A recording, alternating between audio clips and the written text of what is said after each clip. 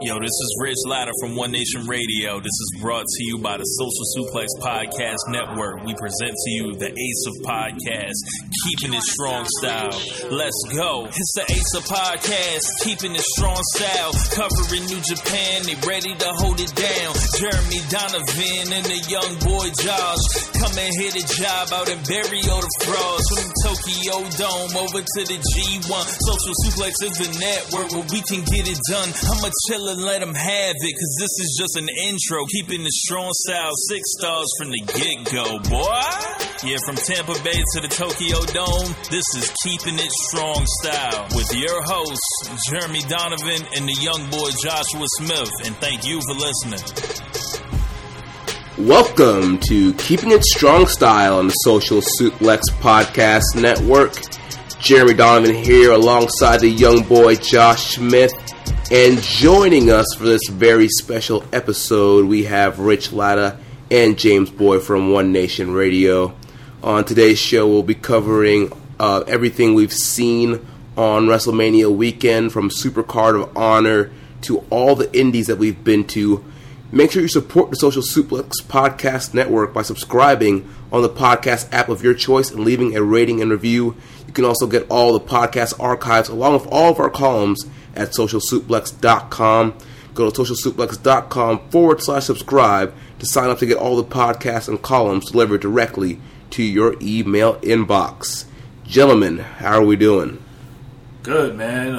It's been a legendary week in professional wrestling, no matter what promotion it's in. We've seen guys from New Japan. We've seen guys from NXT, and now WrestleMania is later on today. But what do you guys think about all this stuff? Like this has been crazy. Well, we've got almost all of us have bottles of water all around us because we've been screaming our heads off. We've been running hard, and this has been a crazy week. I mean, if you can't tell by our voices, like, this has been an exhausting week, but this has been one of the greatest weeks of wrestling I've ever witnessed in my entire life. The lineup here is just incredible. So let's kind of start recapping some of the stuff that we saw this weekend. So all kicked off on Thursday. We saw the 2018 WrestleCon Super Show. A lot of New Japan guys on there. The first New Japan matchup that we saw, we saw Ishii against Jeff Cobb. How'd you guys feel about that match? I think I marked out one of the largest markout moments of my life. Just seeing Ishii come out, being like, he's real. He's right there. Yeah, the Stone Pitbull right in front of us. Yeah, man. When I saw Ishii and Jeff Cobb, who nothing to take away from him at all, he came to play for sure. This was just the excellence of Tomohiro Ishii showing once again, no matter who the opponent is, essentially, he's going to go in there and make you conform and make you step your damn game up. Hard-hitting, bruiserweight Hoss match, and, dramatic, everything like that. So, that was a great match. I thought it was around 4 1/4.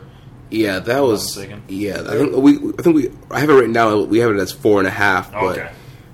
Yeah, that was just an awesome match, and we've been watching Ishii for a while now, and we see him on New Japan World, but it was just crazy to see him in person, and such a great matchup he had with Jeff Cobb. Like you mentioned, Rich, it was hard hitting, and even though Jeff Cobb was obviously a little bit wider, a little bit bigger than Ishii, you couldn't tell. Ishii carries himself like a super heavyweight and was taking it to that man. Like a 7-footer. Yeah. Seeing Jeff Cobb in real life, I mean, I've seen him before, but just seeing him again was incredible as well. I got the pleasure to see him perform several times this week.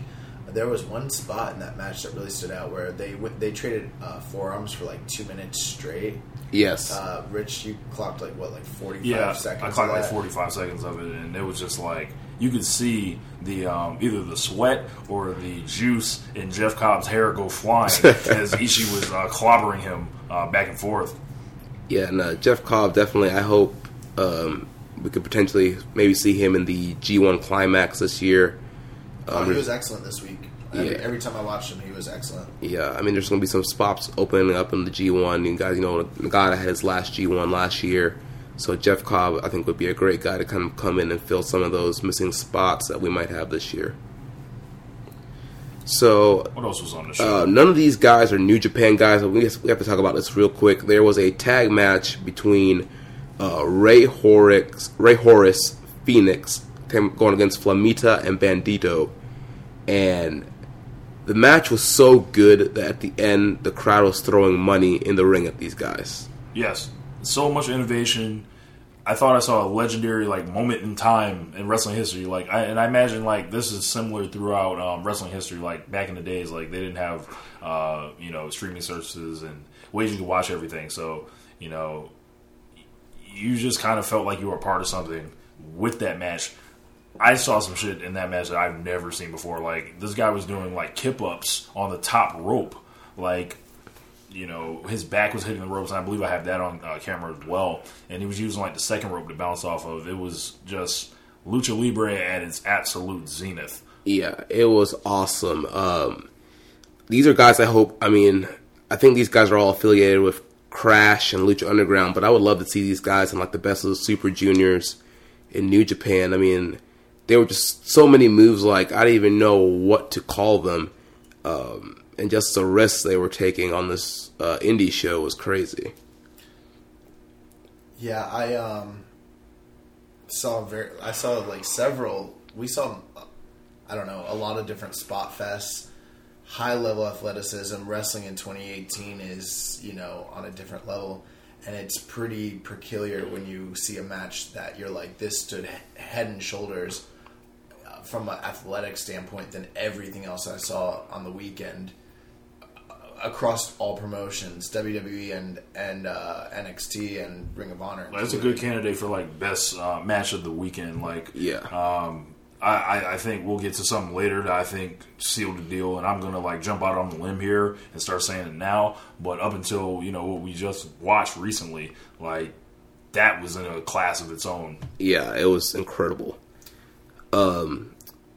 Then later on, we got to see the IWGP Junior Heavyweight Champion, Will Ospreay. That's right, Will Ospreay, after almost killing himself against Skrull, decided to make his bookings here in New Orleans. Well, I'm glad he did. Yeah, we saw some great Ospreay matches all weekend, and here he was in a fatal four-way against Adam Brooks, Sammy Guevara, and Shane Swerve Strickland.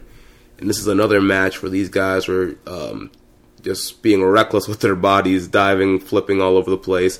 Ospreay, even injured, was still wrestling at 100%, doing all of his crazy spots and not taking it easy at all. Yeah, man. Will, I said this after watching a couple different Will Ospreay matches this week, literally starting at Sakura Genesis and going through to the last match I saw him in, which was against Matt Riddle, which we'll talk about later. He's wrestling like he wants the crown.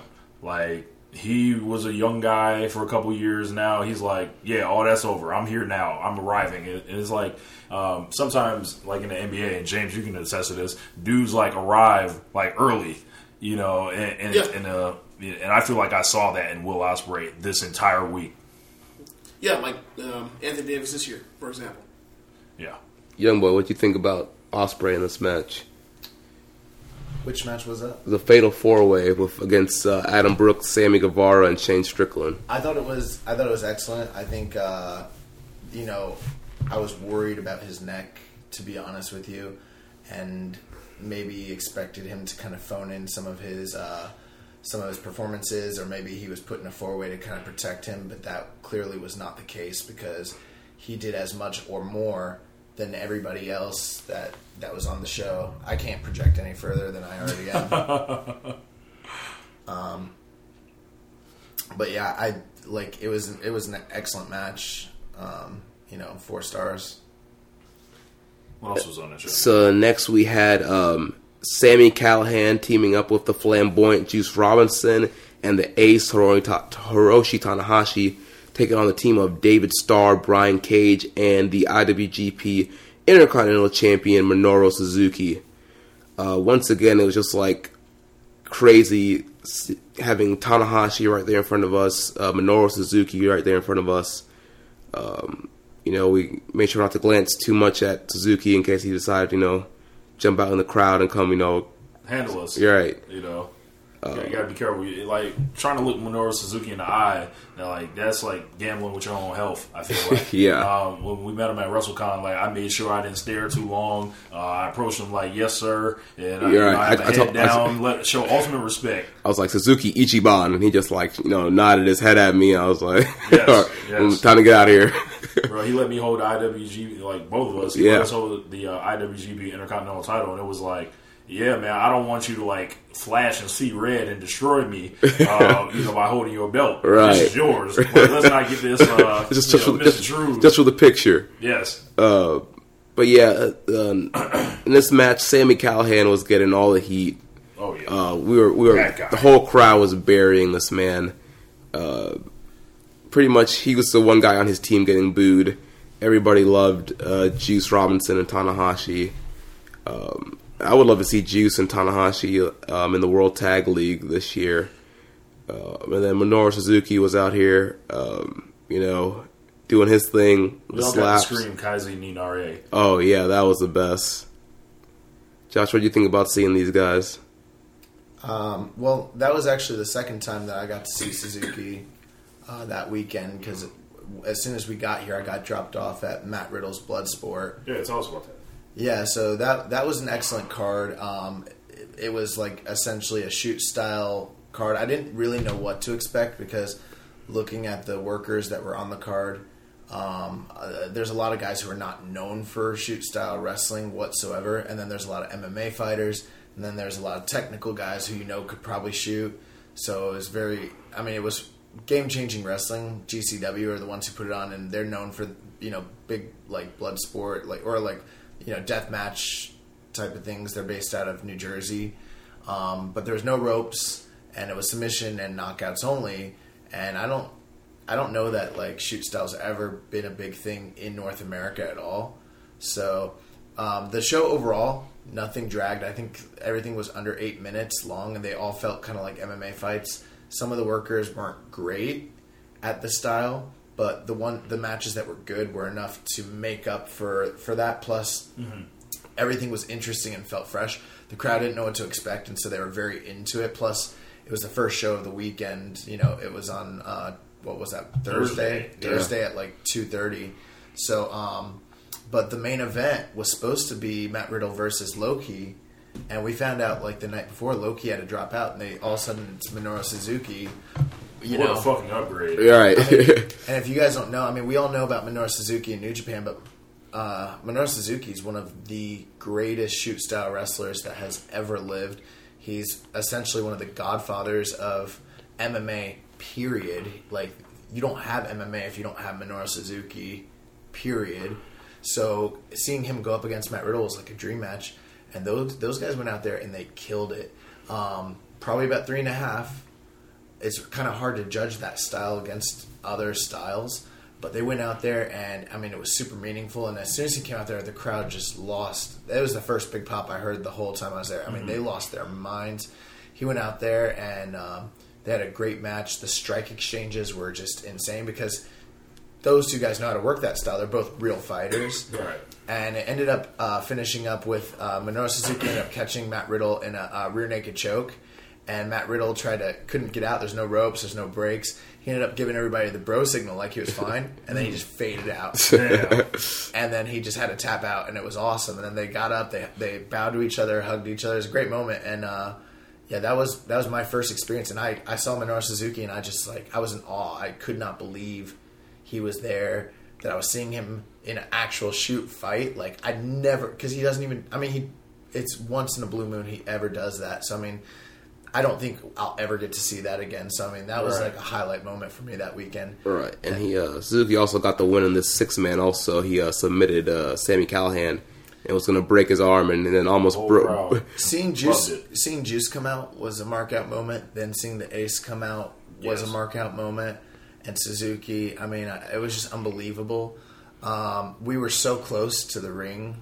We had great seats that we didn't... We finessed seats, by the way. Yeah, we finessed those ground seats. We thought we were going to be up in the bleachers. We were right by ringside. Yeah. And the Ace pointed at me. I got him on video doing so. Yeah, I got a picture of it too. Yeah, so he came over to our... And I mean, this sounds like such a fanboy, but I am a fanboy for Tanahashi. Yes. And he came up on the turnbuckle, and he's looking in our direction. And a lot of the people around us, like, kind of knew about Tanahashi, but it seemed like this crowd didn't know him like that. Yeah. And I did his Ace, the Ace hand signal he does. Yeah. And he looked at me, and I pointed at him. And he looked at me and he pointed right back. Yes. And I was like, oh my! I mean, I can't even. I'm trying to like mark out, but my voice is like going So out. gone. Yeah. But I just couldn't believe it. I literally couldn't believe that. Like, and then at one point when during the match, I was like, better than Okada, and he like popped. He smiled back. He like did a little air guitar, and I was like, yes. Yeah, and Rich and I got to meet Tanahashi at WrestleCon, and I was trying to get him to do a drop for the show, but he didn't quite understand me, and so I have like 30 seconds of a broken interview of him. I don't know what I'm gonna do. Maybe I'll put it up on the show at the end. Yeah. He started to give you an interview, bro. Yeah. Yeah. He Like, thought just off the love, essentially. He thought you were trying to interview him, and he was going to give you an interview. Who, like, what other major star when you come up to them and you're like, hey, would you be willing? They don't know who you are. Hey, I want to interview you real quick, and they were like, okay, sure, I'll do it. Like, Tanahashi started to do that for you because he literally thought that you were going to interview him. That's how cool he was. Yeah, Bro, like, he was just like when I talked to him, it was like, yo, you are like the central reason that New Japan is on the map for us to watch and enjoy, in the West, essentially. Like, the way he saved the company. Yeah. And I just thank him for all the, Wrestle Kingdom 9 and 10, 11, 12. Like he's the one. Like, he is always going to be the ace. Yeah, and it's crazy like how he mark mode. Yeah, he marked out for cool. He marked out for Shawn Michaels. Yes, because I came over there, I had my Shawn Michaels autograph, and he was like, "Shawn Michaels is here? Where is Shawn Michaels? Can I meet Shawn Michaels?" And Rich was like, "You guys need to get booked. Yep. You guys should get booked. Have a match. Yeah, man. So like Tanahashi spoke like the limited English he did speak, it was great, very good, and like I expected.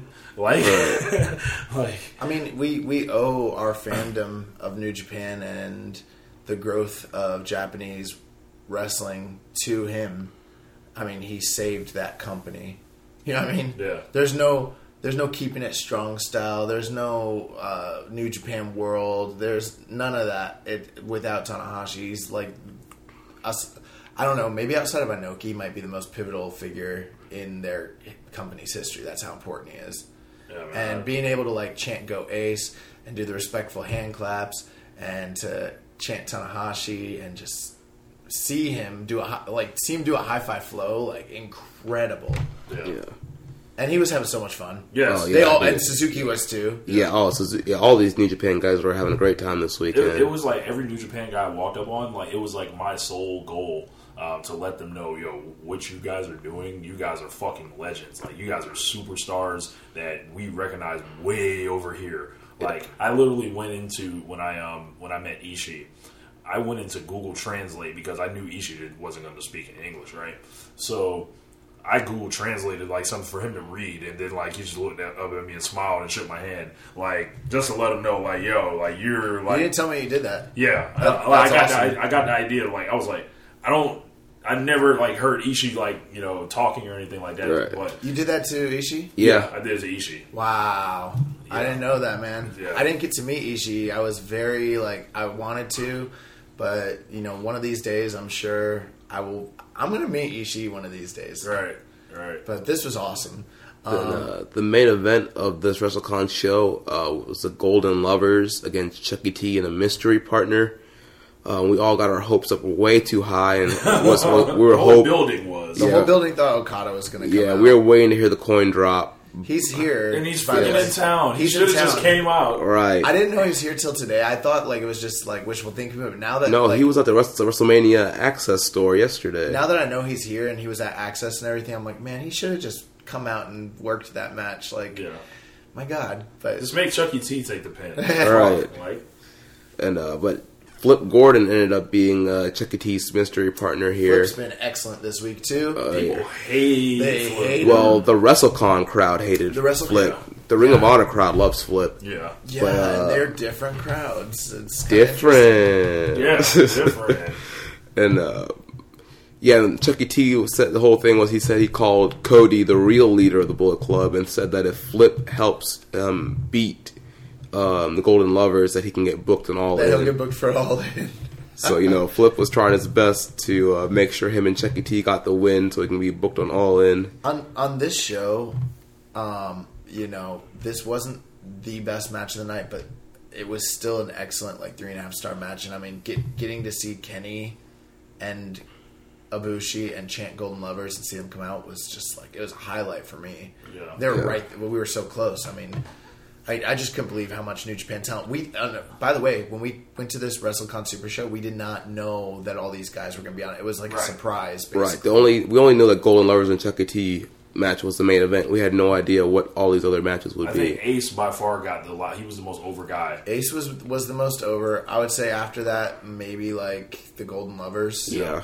And that it speaks to that surprise factor, because it's one thing you're advertised to go crazy. Essentially, I know I'm gonna see Tanahashi, but he just shows up and it's holy fuck, Tanahashi is here. My life is different now. And then so essentially the Golden Lovers ended up beating Chuck Taylor and Flip when they hit Flip with the Golden Trigger, Golden Trigger. And afterwards they cut. Kenny cut an excellent promo. He talked about to Flip. He basically said, that Trent and Chucky T are best friends, and then he pointed to himself and Coda, and he's like, "But this is what love looks like." And he's like, "Flip, one day you'll learn what that is." And he's like, "You're not going to be on All In, basically, but good luck to you." Yeah, so that was great.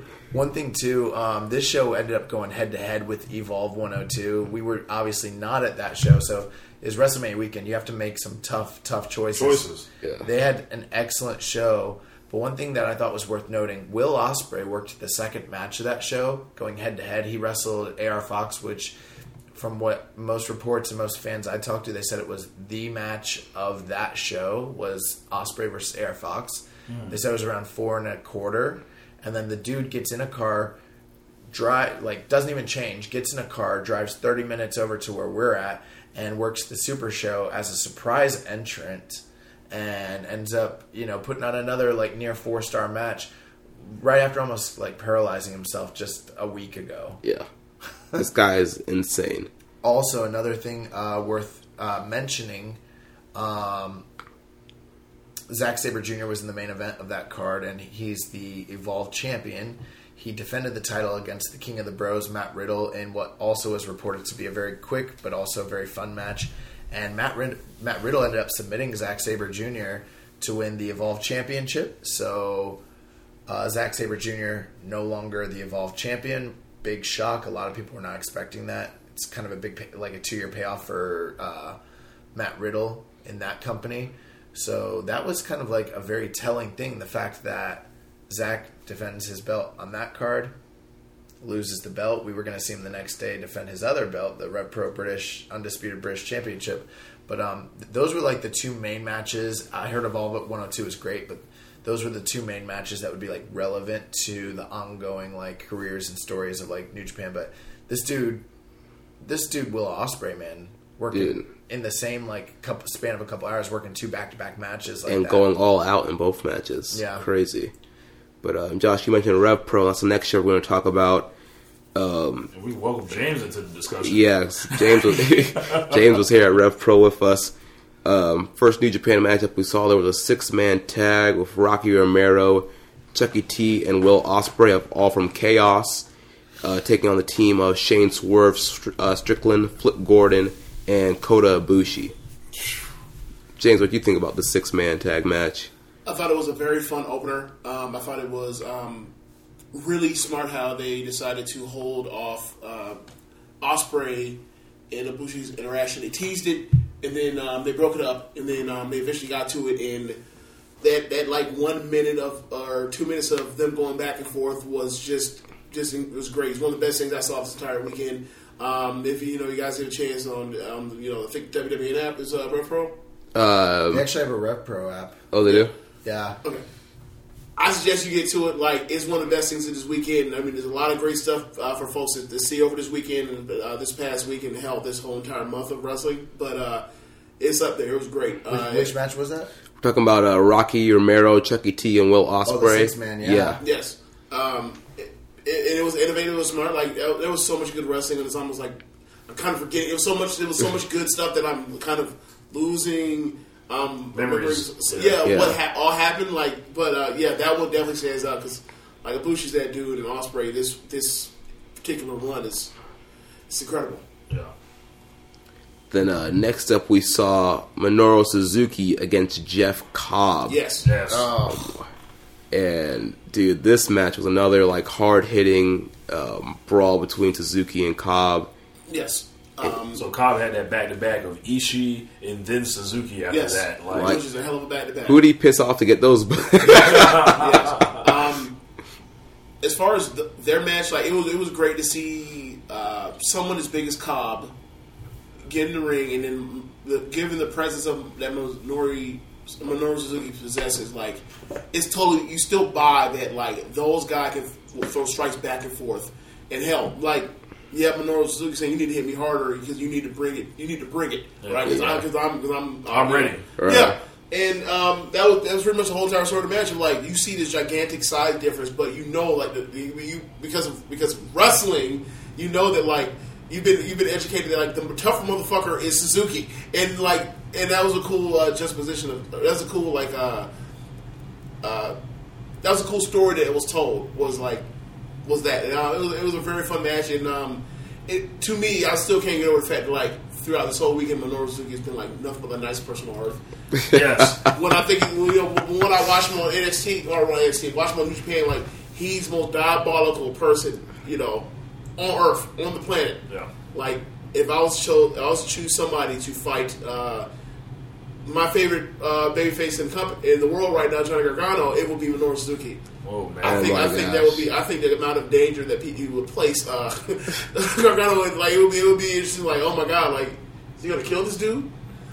Yeah. So I will say this. So I caught the tail end of this match and it was excellent, but there was a lot of the match that I winded up not seeing, and it was because I actually ended up meeting Rocky Romero outside, which was like a moment. I went to the bathroom, which is crazy because I met Chico.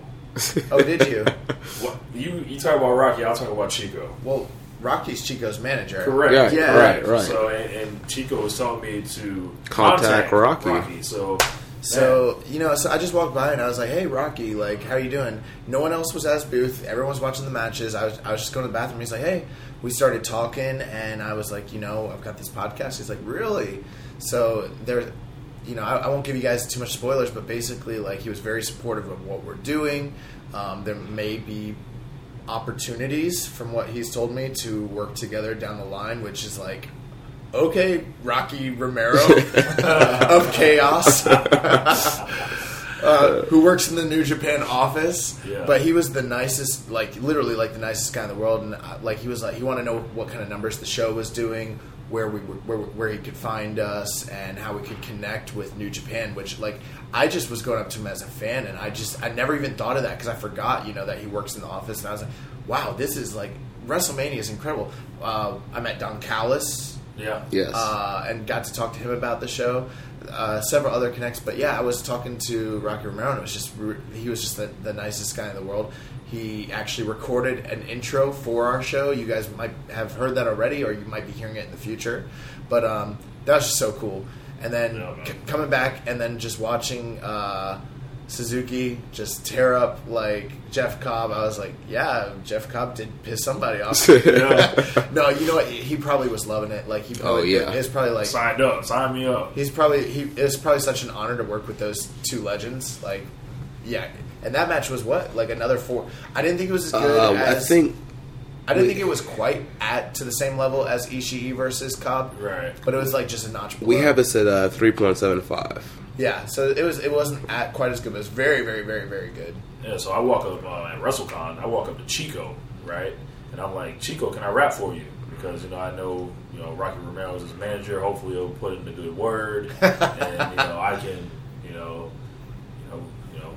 build that relationship from there. So I walk up to Chico, and he asked me I'm like, hey Chico, can I rap for you? He's like, for sure, man, go ahead. So I literally drop a freestyle about Chico and his entire career and everything like that. And he asked me, says, hey, I'm doing a documentary about my career, my life. Would you like to be on it? So I'm like, well, hell yeah, I want to be on it. Like, what am I supposed to say? No? And from there, I cut a promo and talk about how Chico and I, we share similar philosophies in life. He told me he told me to send a message over to his manager, Rocky, and we'll possibly be working on something together soon, and on the musical end.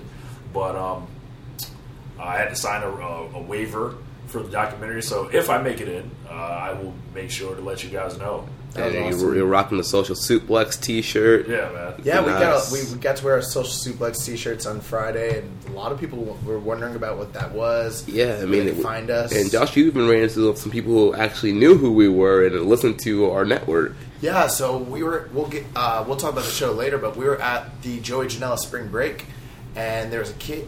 There's a kid who saw the shirt, and he's like, Social Suplex, like you're from Social Suplex, and I was like, yeah. He's like, who are you? And I was like, my name's Josh. He's like, you do Keeping It Strong style. And I was like, yeah. And he's like, oh man. He was like, do you know Voices of Wrestling? And I was like, yeah. And he's like, Joe Lanza's here. You got to meet Joe Lanza. And I was like, all right. Yeah. And he took us over, and I met Joe, and Joe was like the nicest guy. And it was just really cool because we got to talk, and obviously their network has been around a bit longer, and we got to kind of talk. He got to give me some tips, and we got to talk a little bit about just what we do. And I got to tell him hey, look, this is a mark out moment for me, Joe Lanza, because I listen to your show, and I'm marking out more about meeting you than some of the wrestlers that I interacted with. Something we'll get to later. Yeah, someone else. But there was I also got to just tell him about for instance, I've shown you, Rich, the rant that he did about how Vince McMahon is just an incredible businessman and has a terrible mind for the business. And correct. Yes. It's legendary. Yes. But yeah, really, really cool to meet him. But just that people know what our shirts mean or something was right. I never expected that. Right, it's crazy. And so many people were curious about them too. Yeah. They didn't know, and then it was just expanding more in different parts of the world. Shout out to Jordan from the UK, who I was talking to for much of the Rev Pro show. That's right. He was cool. Yeah, so shot him some of that information. I met another guy when we were just sitting on Canal Street from DC. We met a guy from Oregon. Also when we were on Canal Street, we ran into Kairi Sane. Correct. And oh my God, looking great, and she was digging the Social Suplex shirts also. Yeah, so shout out to Kairi Sane. For sure. Maybe we'll send her one. Yeah. We can do that. Yeah. So back to Rev Pro. Next up, there was Aussie Open against Tanahashi and Juice Robinson. Really good match. James, this was your first time seeing Tanahashi of the weekend. What were you feeling? It was great. It was really fun. And also, Josh already told me the story about how he has a special connection with Tanahashi. So when he did the actual point this time, it was the second time around, he thought he actually pointed at him. I bust out laughing because Josh was really into it this week. He, amongst other things, so it was really fun. He wasn't really pointing at me that time, but you still acting like he did. So that's why I laughed so hard at it. But I was like, he's still pointing at me. We're connected. Yeah, on another level. Yeah. But seriously, guys, me and the Ace really do have a special connection. Same here. Oh man. But what was it like? What were your impressions seeing him and Juice? What did you think of the match? But essentially, because you've never seen him before. Yeah, it was a good match. It was more just being off wow, this it was really weird seeing all the New Japan guys when you've seen them if you've watched New Japan you see all of these guys that have all these phenomenal matches and you're a person that grew up or was educated on WWE whatever, so you kind of have a different. You're gonna have a different respect for those guys, be able to go out there on a consistent basis and have different such a higher caliber of match almost. So whereas you see them and you're just kind of yo, I can't believe these dudes here. I can't, and last year when we did this in Orlando, they weren't here like that. Right. So Right. So it definitely added something to the card. I forgot who were the guys that were wrestling. Aussie Open. Yeah, it's a tag team from Rev Pro. It's a normal tag team, I guess. You know, it's weird. That kid. So we met Chris and Ben from Australia. Yeah. What up, guys? And what's up, guys? We'll talk more about that. But like, they knew Aussie Open, and like Aussie Open walked by and like saw Chris, and they're like, "What's up?" And I was like, "Who is that?" And he's like, "Oh, that's Aussie Open. I'm friends with them." And I was like, "What?" What you were saying, James? Yeah, so it's sort of weird where it's like, I'm not familiar with the Rev Pro product, so I really can't judge it. But like, I know Juice, and I know what Tanahashi brings to the table. So like, I'm kind of like, I don't know, man. Like, maybe they squash him. I don't know. Clearly, there's somebody's in that promotion, and they brought in 2 ringers to have an exhibition with. But like, we'll still watch it and see like the match, in the match with High Five Flow. Like, it was cool to see all that stuff. It was cool to see the sling blade and everything else, and a little bit of air guitar as well. Yeah. And I'll see. Yeah, so cool. Yeah. But I'm trying to think, what match was it that we saw where we actually saw the Pulp Friction? Was that a different card? I saw Juice wrestle 3 times that weekend. Yeah, Juice, super nice guy. I think it was that. Yeah, I'm pretty sure he did. Yeah, it was. Juice Robinson, cool as fuck, bro. Yeah. Like, Yeah, Juice was really, really. Yeah, we really talked cool. to Juice Robinson at WrestleCon and at the WrestleCon Super Show, and he was super nice, and he was happy that he won the Most Improved on our year-end awards. So yeah, he was, Yeah, it was like cool that you like told him about that. yeah, he was like, "Oh man," he's like, so happy about it. He's like, glad that everybody voted for me. Like, thank you for letting me win that award. Yeah, so if you're a listener and you voted in those awards, you put Juice over, and he appreciates each and every one of your votes. yes. All right, then the main event of the evening was for the British Heavyweight Championship. The champion, Zack Sabre Jr., defending against the Stone Pitbull, Tomohiro Ishii. Excellent. Just another excellent match. This is the 3rd match I've seen between them. The first match live, they wrestled in the G1, and there was a ref stoppage in that match. They wrestled during the G1 in the USA special. I think we all saw that match. It was really, really, like, unexpectedly really good. That was the first time they met. And so this is kind of like the rubber match. And didn't he just tap out Ishii a few weeks ago? Yeah, in a multi-man tag match, in a tag match. And, Ishii came for that, you know what I'm saying? Yeah, he came for that crown, bro. Yeah. What were your guys' thoughts about this match? He made me enjoy Zack Sabre Jr., which was like something that I didn't know that was possible. He found a way to fight through all those sissy ass wrist locks and everything else that Sabre did to bore us to tears. And the bell rings, and within 30 seconds he's sitting on the mat. But I digress. Ishii, back-to-back days. First with Jeff Cobb, and then with Ishii. It felt like, damn, we got to see Ishii win a fucking title in person. Like, that was that was a big deal. Yeah. This actually is a major title in that company. I mean, Shibata wore that title. Right. Yep. Yeah. James, what did you think about it? Yeah, I thought that in a match where, Ishii's it's sort of weird because, what match kind of is where, like, takes a lot of damage, eventually fires up, and then it's on. But it was interesting to see how they melded those two things together with all of the I call Sabre's offense, I call it keep away. Like, this guy that he's wrestling with has offensive moveset that is probably explosive and dynamic, and his whole idea of the entertaining wrestling is to stop you from doing that and lay on the mat, right? Yep. So I thought they were able to mesh both of those into an entertaining story, and I think, honestly, that's my favorite Sabre match. I only have two ones that I like, but it's my favorite one. And he happened to actually be able to do them in the last 2 weeks, both of them. So progress, I guess. I'll get to it in a little bit, but that actually was the second best Zack Sabre Jr. match that I saw this weekend. But we did see Zack lose both. Well, we didn't see him lose the Evolve title, but he lost the Evolve title, and then we got to see him lose the British Undisputed Championship for Rev Pro. And we found out that the reason why he's coming off all these belts, Sabre has signed a full-time New Japan contract. So that's why he lost the Evolve title to Riddle. That's why he dropped the British title here to Ishii. And he lost. Well, I guess he lost that. Never mind. Yeah, so we'll be seeing Sabre more in New Japan this year. He's lined up to be in the G1 Climax 28 this year. We actually got to meet him. Yeah, we talked to him after the WWN Super Show. And he was actually super nice. Really, really nice, and he was supportive of the show too. We got to tell him that, that he was the Wrestler of the Month for March. Yeah, he was. He thought it was really cool. And then we're like, good luck in the G1. And he was like, oh my god, like that's right around the corner, isn't it? He's like, don't talk to me about the G1. But that guy he was another one of those guys that had just an insane schedule. I think I saw him like wrestle 5 times this week. It's crazy. Yeah. You know who else was at the show? We all, kind of look up to these guys in a certain way and follow their work.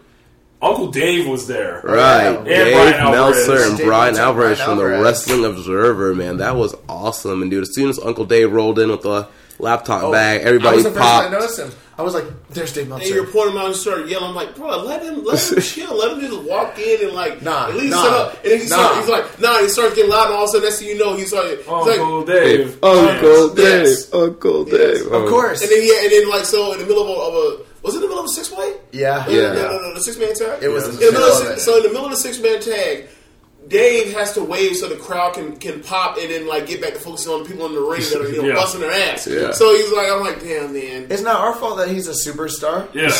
I worked out meeting Meltzer more than a lot of the wrestlers. Right. That man was, looking vascular, pal, up there. So Dave showed up and I immediately was like, yo, I'm going to talk to Dave. I don't give a fuck. Yeah, Dave Meltzer was so gracious, with his time, with everyone that wanted to talk to him and take a picture. And Dave wasn't selling anything. Dave was just there chilling. And I guess he realized that, we all like him. We all like his work. And we're all just trying to be appreciative, and he's appreciative of us, and Brian Alvarez was the same way. Yeah, Brian Alvarez is super cool. Sometimes, you hear him go on these rants, and you're like, you never know how people are going to be in person, whether he's going to be cool or not, but he was super cool and really nice to meet, and just, talking to both those guys, how much they inspire us, and, we hope one day we can build Social Suplex up to something to the level of Wrestling Observer, so just being able to share that with them and take pictures and chat with them, which was pretty cool. Yeah,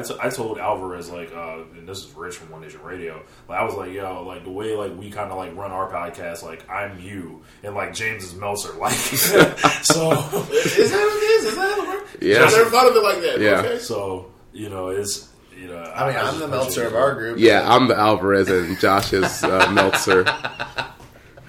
Oh, that's funny. But yeah, that was incredible. That show actually also went head to head with Evolve 103. So we didn't get to go to any Evolve shows during this weekend or anything of that nature. Sorry, player. Yeah, but which I would have loved to because I've never been to an Evolve show. But with that being said, they had Daisuke Sekimoto and Munenori Sawa wrestling for them all weekend, which were also 2 guys that we got to meet this weekend, or at least I did. I don't know if you guys got to talk to them or see them. I did not, but those guys were on the WWN Super Show. Misawa took on Zack Sabre Jr. Mm-hmm. The match was okay. We rated 3.25. It's just Sabre once again trying to get Misawa in submission holes. It was a little disappointing because Munenori Sawa is one of the greatest shoot wrestlers that has ever lived, and I almost would have hoped that the match would have been dictated more to that style in general, but they kind of wrestled Zach's match, and so it just didn't, plus honestly, Sawa and Sekimoto are not to the level as far as popularity as some of the New Japan guys, so I don't think a lot of the crowd knew who they were either. You know what I mean? Right. Even the diehards still kind of don't know. I mean, honestly, I had no idea who Sawa was until you told me about him and Daisuke, so... we did get to see Zack Sabre submit him, though, which was kind of a big deal because he's a shoot legend, and he beat him with that orienteering Oh. Yeah. Or not orienteering with Napalm Death submission holds. That was cool. Yeah, then Daisuke took on Keith Lee. Great match. Yeah, that was the first time I got to see Keith Lee live, and he was awesome. And James, I think you really enjoyed Keith Lee too, didn't you? Yeah, like guys that I've more or less heard of but never seen wrestle were both Walter and Keith Lee, and they're both on this card. And you hear about guys, you kind of hear their style, and you almost kind of get the whole myth vibe of them, and like how they work. And you hear about the Keith Lee and also guys like Walter, like they're big gigantic dudes that hit that clobber the fuck out of you and chop you to death. And but they can also work. They're not just lumbering guys, and they're really good technically. And yeah, I saw Keith Lee match with Sakamoto, who's also wide as as wide as him. They're just gigantic guys that just clobber each other, which is it's pretty much just like the best of wrestling. We always joke about the Ming versus Giant thing, two gigantic dudes that are literally clobbering each other, and you buy it, and you can suspend. It's really easy for you to sit there and suspend your disbelief, and they had a hell of a match. Rich, your thoughts on Keith Lee? I actually ended up buying a Keith Lee shirt. So yeah, I was definitely a fan. Yeah, man, Keith Lee is super impressive. Just seeing the way, and I don't think he's been wrestling all that long, right, if I'm not mistaken. Just seeing the way he is a bigger athletic guy, and he's gonna be honestly, I thought he should have debuted in retired Mark Henry or something like that, yeah. in WWE.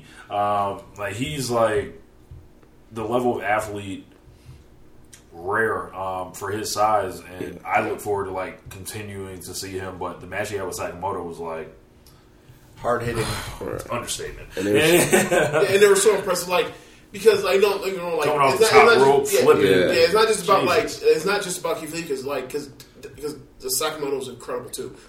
For him to be a dude that is and I bought the shirt from Keith Lee personally, to stand next to him and know I'm 6'4". He's legit that height too, right? Yeah. And then to see that kind of somebody that wide, that big, and then for Daisuke to throw that dude around also, that was really impressive. That was one of those things where it's how has Vince McMahon not seen these two, and how's that not been booked on his show? Right? We always talk about he loves him some big dudes, and if you saw that, he'd be like, God. Fully erect. Full erection. Look at him. It was one of those things where I think I predicted this would be match of the weekend. It didn't quite live up to that, but in no way did this match disappoint whatsoever. Being able to see Sakamoto for me was this is another guy who I've been wanting to see for years and haven't been able to, and I'm wow, this is if Daisuke is from Big Japan, this is incredible. And that was a dream match, so they'll probably never happen again. So being able to say I was there, I saw it happen, and those guys just went to war. It was and it was another thing that I liked about the match. I don't think a lot of people knew who Sakamoto was.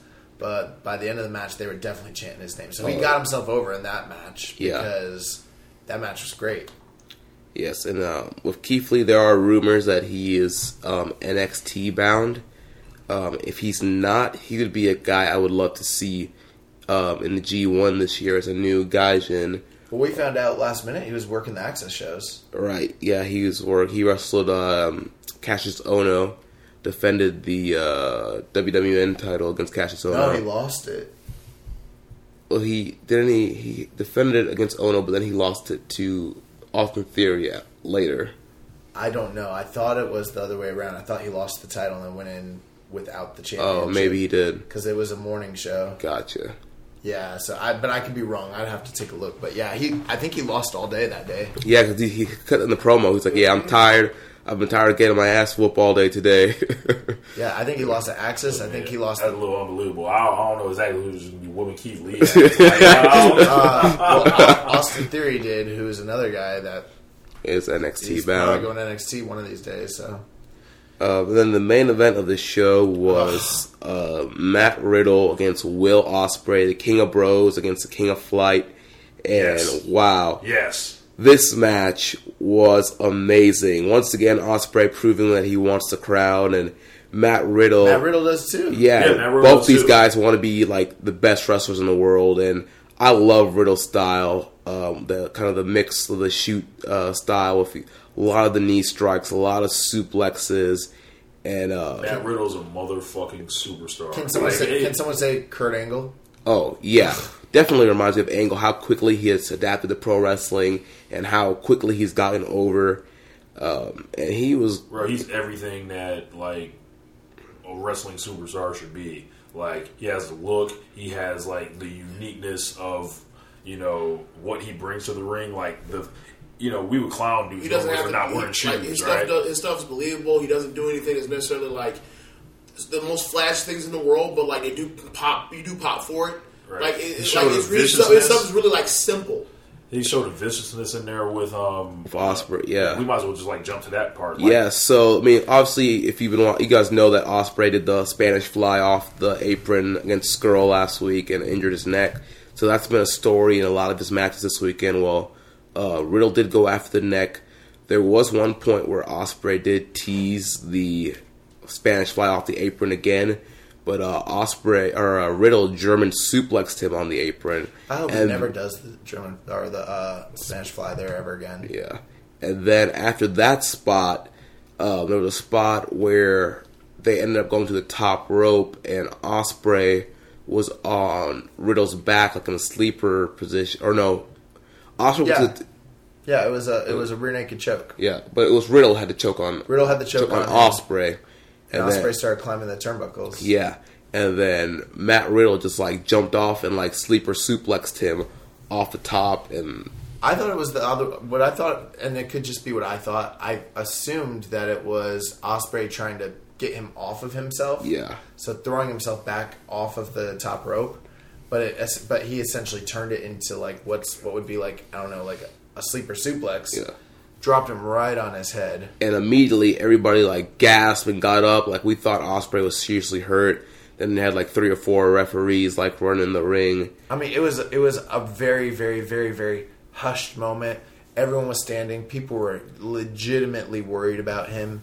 I looked over at James. James' face looked like... I was horrified. Absolutely horrified. Yeah. Like, I thought, James was like dead quiet, and then he goes, "Oh no!"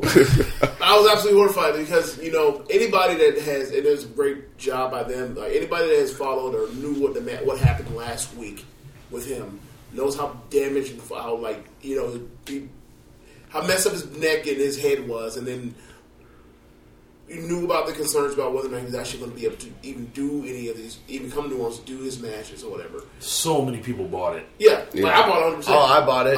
And, like, you know, I was like, you know, he landed so high. He landed so high at such a high angle on his back, neck, and head that I was just like, yo, and he didn't move an inch. So I'm like, oh my god, this fucker's paralyzed. Like, well, he landed so high at the beginning on impact. You're like, oh my god, like, this was supposed to happen. And then, like, he lays there and the whole thing plays through, and you're just like, oh my god, something went bad. This is bad. And then, you know, they went through and finished with the match. I'm thinking, like, there's no way they passed. And I say to Josh, I looked over, like, there's no way that they topped this, whatever. Once they kicked out of Riddle, you know, lays something big on him and goes to put him away. And I'm thinking, like, no way they top this, like, the emotion of this, if that was his finish. And then they went another, what do you say, like 4 or 5 minutes? Yeah. A little bit, yeah. And it went a whole nother level. Like, Riddle came out there and destroyed him with knees, chokes, slams, like, kicks, and just, like, took it all the way up. Like, it turned from, like, being a, you know, like an really indie good match match to, like, a certified classic. Yeah. Like an all-timer. Like, if you guys have not seen this match, please watch it. And then watch how everyone in the building is standing up watching it. Yes, like the last 5 minutes. Because it was less than 10 minutes, but like someone like last like 7-8 minutes of that match.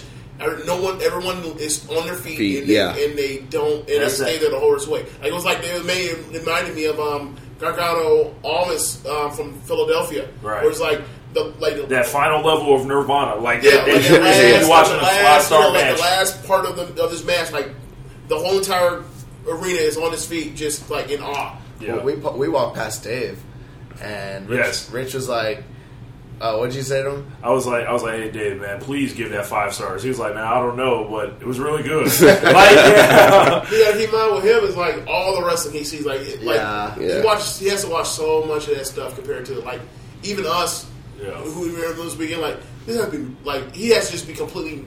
It has to be hard to be like completely into where you can not be desensitized by so much of the good wrestling that's out here and available. All I know is that it was a special moment. Yeah, it was. Felt special. Yes, like it felt like it should have been on something big. Like if that happened in a WWE ring, like that's people have been talking about that match for years. Yeah, years. I was talking to Ron Nemi, who's a commentator for Evolve, like pretty much about how everyone like believed it and the work of it. He was like the only thing that kind of tipped him off was how all the referees like hit the ring at once, or whatever. Like they're all like the geeks. It was like geeks. Yeah. He was like, I don't know if they would have done that, but like they damn near got him too. And this dude's been in wrestling for 30 years. So what up, Ron? So yeah, that's the WWN Super Show. If you are a member of the WWN streaming service, please go watch that match if you haven't already. And then next up, we had Ring of Honor, Super Card of Honor last night. Things opened up. We had Chucky T accompanied by the injured Trent Beretta taking on John Gresham. Fun opener match. John Gresham almost killed himself doing a suicide dive on Chucky T. But he was able to recover and finish the match. Hi, Jordan. Oh my god! Like it was a horrific spot. It was a night of a bunch of horrific falls, but especially looking at you, Punishment Martinez. My god! But everyone was concerned and worried. But like eventually, he got up and showed the crowd and walked off like to show the crowd like, hey, I'm okay. And then we, because everyone was horrified. And then everyone went to went back into the match. Was happy the dude was up and walking. Right. That was a bad fall. Yeah. But yeah, nothing too really special about this match. It's a fun little opener, and Chucky T got the win on John Gresham. Then next up, we had Stone Pitbull Ishii taking on Punishment Martinez. Yeah. And this was a really, really good match. We've been joking for a while now, like, we want to trade Punishment Martinez with Baron Corbin. Yes. No, we don't. We want him on this side. Serious question, right? If there were draft picks, right? If this was NBA or NFL or sports or whatever, right? How much more stuff would you have to put with Baron Corbin in a package to get Punishment Martinez to WWE? Jesus, we had to put a first round draft. If it's NBA, we had to put a first round draft pick. You would have to trade. Like, you would have to trade Baron Corbin, a first-round pick, in cash, and a conditional second-round pick for Punishment Martinez. Can you get a protection on the first rounder? Yes. You sure you get protection? How's that all work again? Okay, like if it falls less than 3. Yeah, like if you get the top 5 protection, top 3 protection, top 10 protection. Yeah, you can get it on any arbitrary number you wanted at. Yeah. I would say you could probably get a first rounder top 3 protected. I don't think you can get. I don't know, man. Like it's really that big of a difference. I don't even know what you guys are talking about. I'm sorry. Like I'm like sports. What's that? I don't watch wrestling. Right. Wow. The best sport of them all. Right. The king of sports. But yeah, Punishment Martinez was out here flipping all over the place. It's crazy seeing a guy his size doing these big tope dives and tope flip dive. Horrific one that he did? Which one was the one that which one was the Undertaker WrestleMania 25 suicide dive that they just crashed and burned on your neck? Yeah. Was that the first dive? That was the first one. The very first one. So he gets him immediately. He springs right up after doing it. I'm like, oh my god, what the fuck? Back to back, and then springs right up like, what is?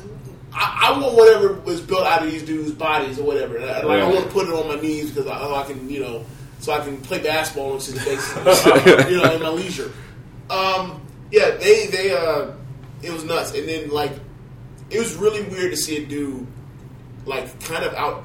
I mean, because of how crazy the stuff he was doing, kind of outshine Ishii in the match. Yeah, I mean, it's just crazy seeing Ishii just get beat down so much. I mean, Punishment's so much taller than him, and was no selling a lot of Ishii's strikes and was just like, I think that was a big favor from Ishii to go come to America He gave him a lot. and to do that for him, because that adds a lot to the package of Punishment Martinez. Yeah. One thing I'll say about that performance last night is like that dude wrestled in complete total awareness that like this is the biggest match of my career. I can get a name for myself or whatever.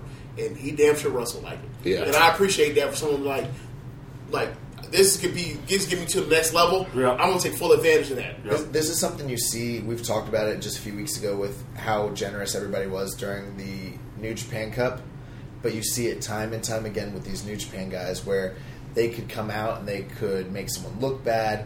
They could come out and say, "No, I'm going to do a screw job finish," or what have you. Nah, man.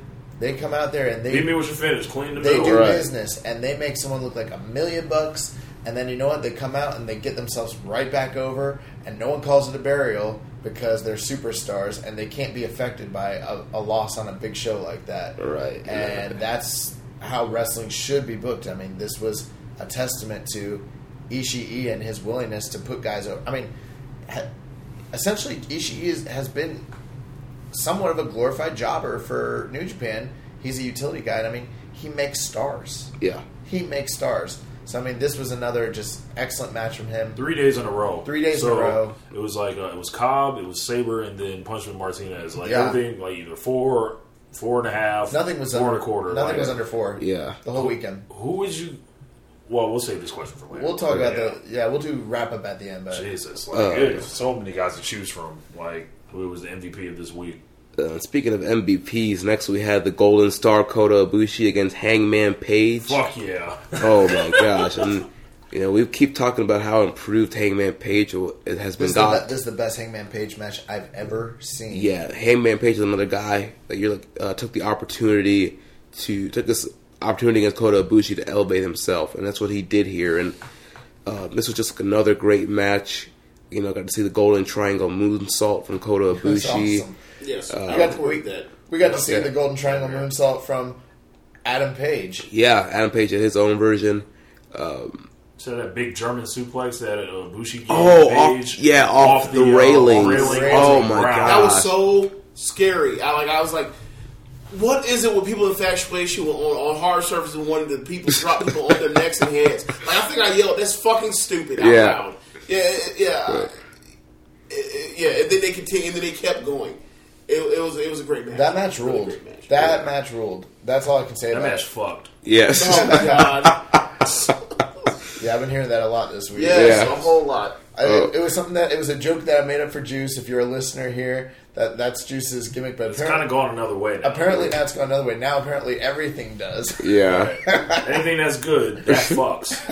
If it's bad, it sucks. So, Oh my gosh. Dichotomy. what up, Caleb?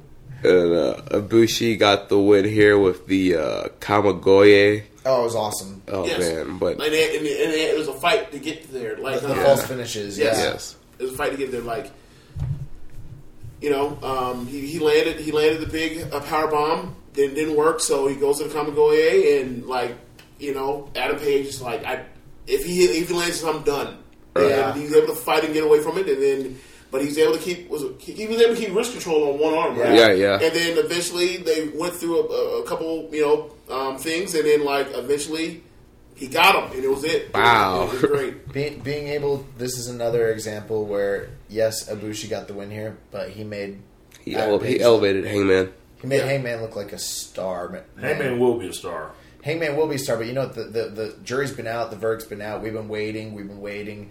This is the match of his career so far, Yeah. and I'm expecting greater things in the future. But this is a pivotal moment for And him. Hangman gets Omega next month, so it's going to be like... I'm way higher on Hangman than I am on Jay White. Yeah. Why you gotta do that? We're having such a good show, moving things along, and you gotta And we know it's true.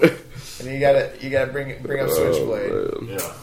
Listen, the views and opinions of One Nation Radio do not necessarily reflect the views of Keeping a Strong Style. Hell, the views and opinions of Richard Rich Latta Rich of One Latta. Nation Radio doesn't even necessarily reflect the views and opinions of Jade Wood of One Nation Radio. They do not I'm in that boat where y'all were like, look, man, show some patience. Yeah. Like, give it time. They do not reflect the views and opinions of the Social Suplex Podcast. Podcasting Network.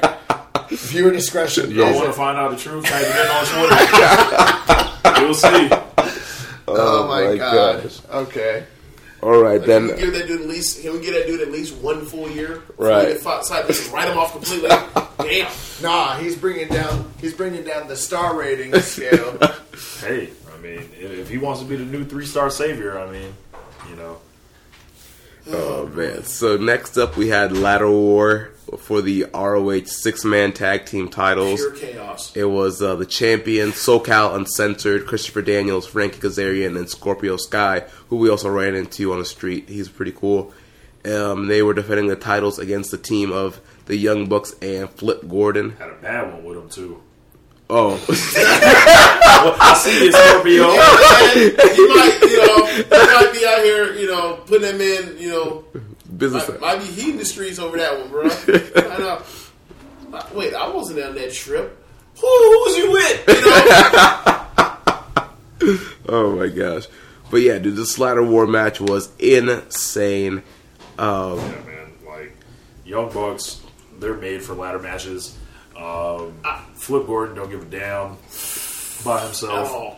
Yeah, there was a scary spot for Flip where he did a springboard and jumped up onto the turnbuckle, on top of the turnbuckle, and then he was went to the post. He went to hop to the post. Yeah. He was going to do some type of flip deal, but he lost balance, was only on 1 foot, and then he still decided on 1 foot. Fuck it, I'm about to fall off. He was may as well just jump on all these people below me in some weird awkward flip thing, and it still worked. But it was like, just by the grace of God it did. Otherwise, he was gonna fall over and land on his hip or something.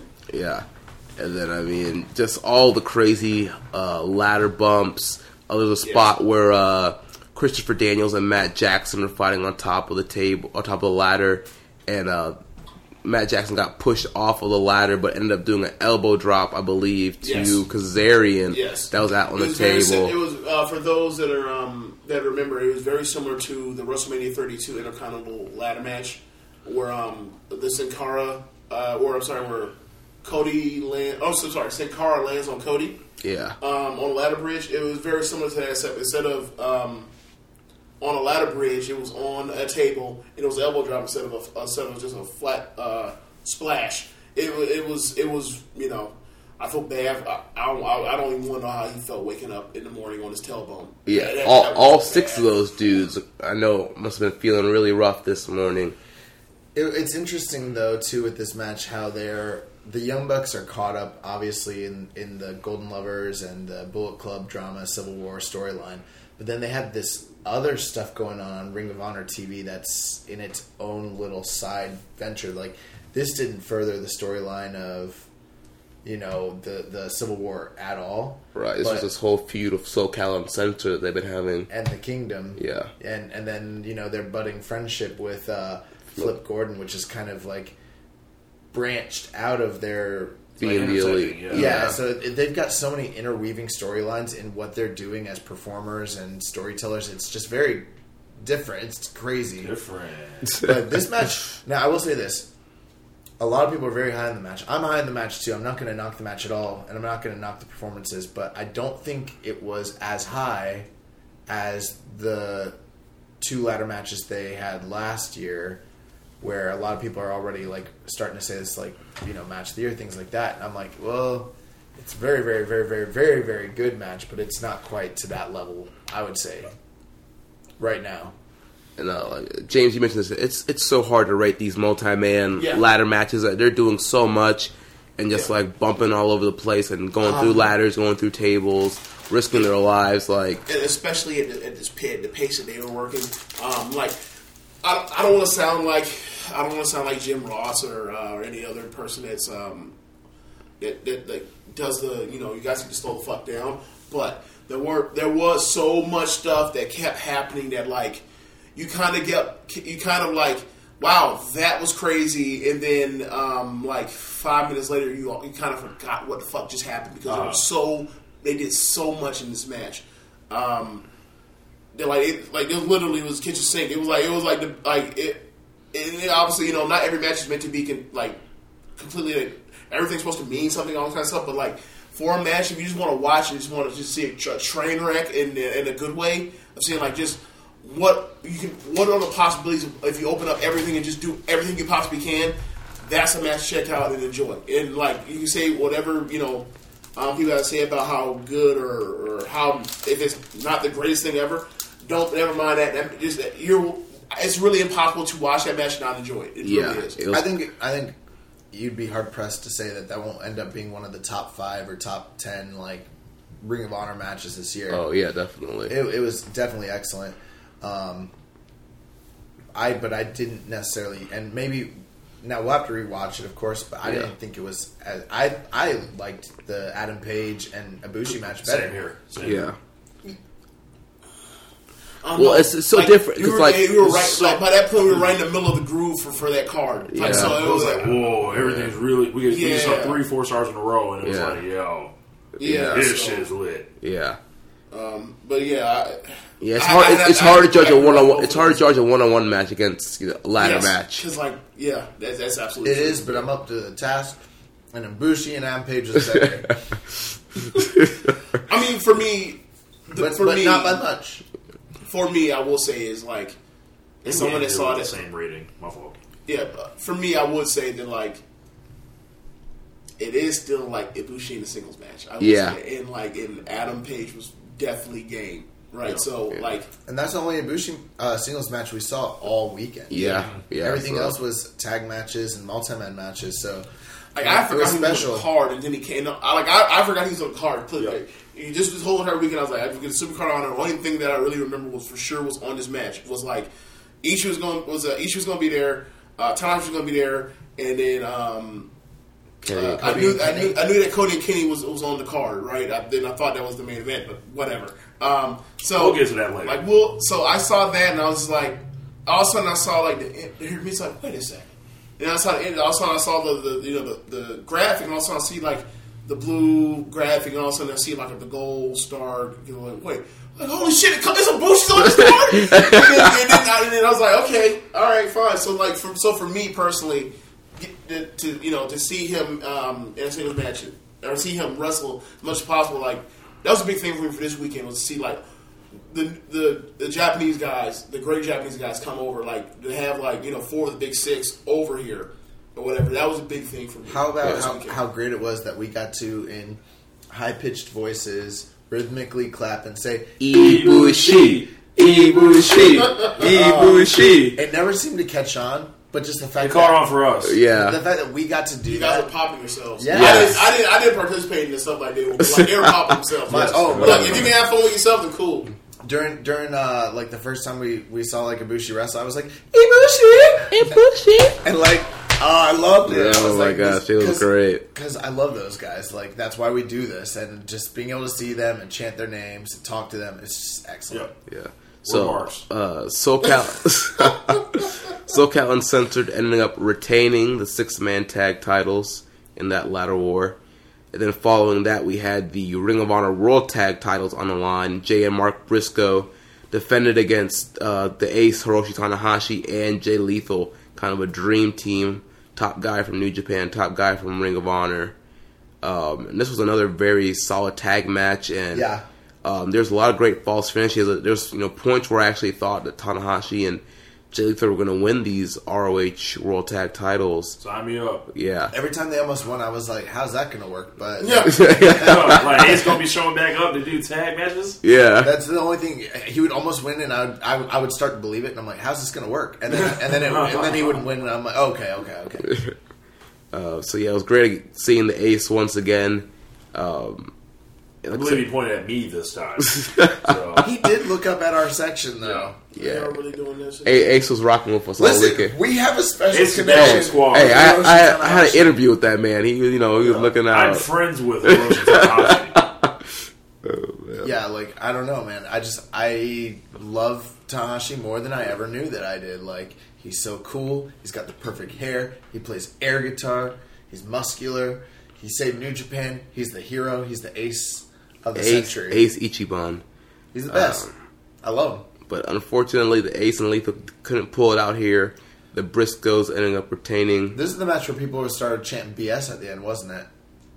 At the finish? No, that was a different match. Yeah, Briscoes won clean. They hit the Doomsday device on Jay Lethal and got the pin. Well, the right guy took the fall there. Obviously Tanahashi wasn't getting pinned by Briscoe. But yeah, we didn't see Tanahashi. Tanahashi going to do a job for.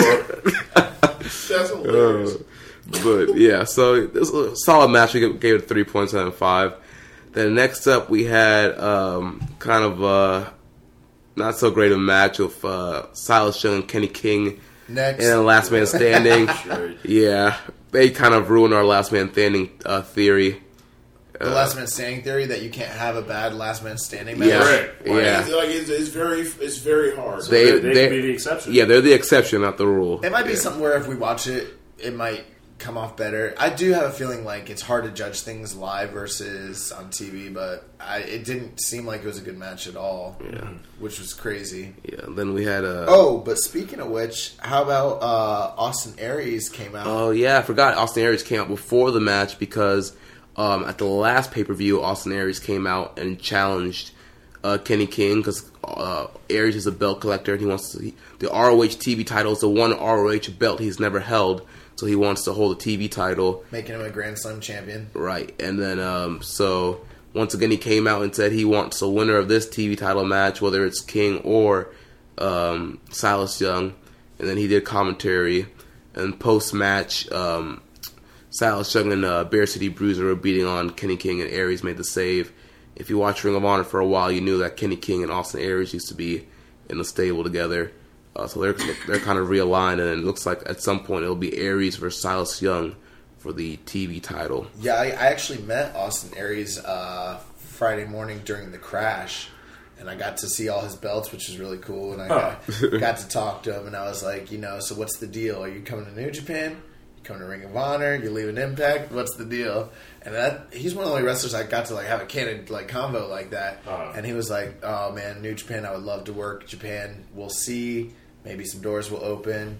And then he was like, "But as far as Ring of Honor is concerned, you're just gonna have to keep watching, I guess." And then he winked at me, and I was like, "Oh, that's what I knew." I was like, "Oh, he's coming!" Obviously, he was on TV and everything, but I think this is a clear sign, going forward, he's going to be in Ring of Honor. So yeah, was that before or after that Bully Ray thing? That was before.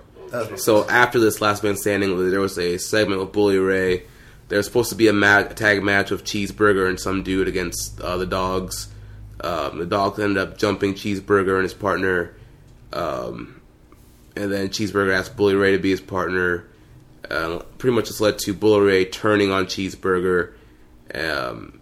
And being a heel again, and just pretty much saying how all these young guys are ruining the business. And then Flip Gordon came, Ricochet, and he talked about how he's a WWE Hall of Famer now, and blah blah blah. Which got kind of booed, right? Yeah. This was a real Ring of Honor crowd. Yeah, it was different from all the other crowds we were at, not just because of size, but because of the type of fans that were there. These were I was next to someone that actually wanted to see Dalton Castle versus Marty Scurll. So that segment was the problem here, and we don't have to talk too much about the segment. Was that on a show where there's tons of great cards, there were several matches that didn't need to be on there, and this probably only needed to be a 3 to 3.5 hour show. And ended up being almost 5 hours because they inflated the show with stuff like this, and it was the pacing was bad. Yeah, they when James was saying we were right in the groove of the show. We had great match, and it was awesome. It felt like a New Japan show. Yep. And then all of a sudden, they started putting on this fluff, and it was a big buffer, and it really started bringing things down.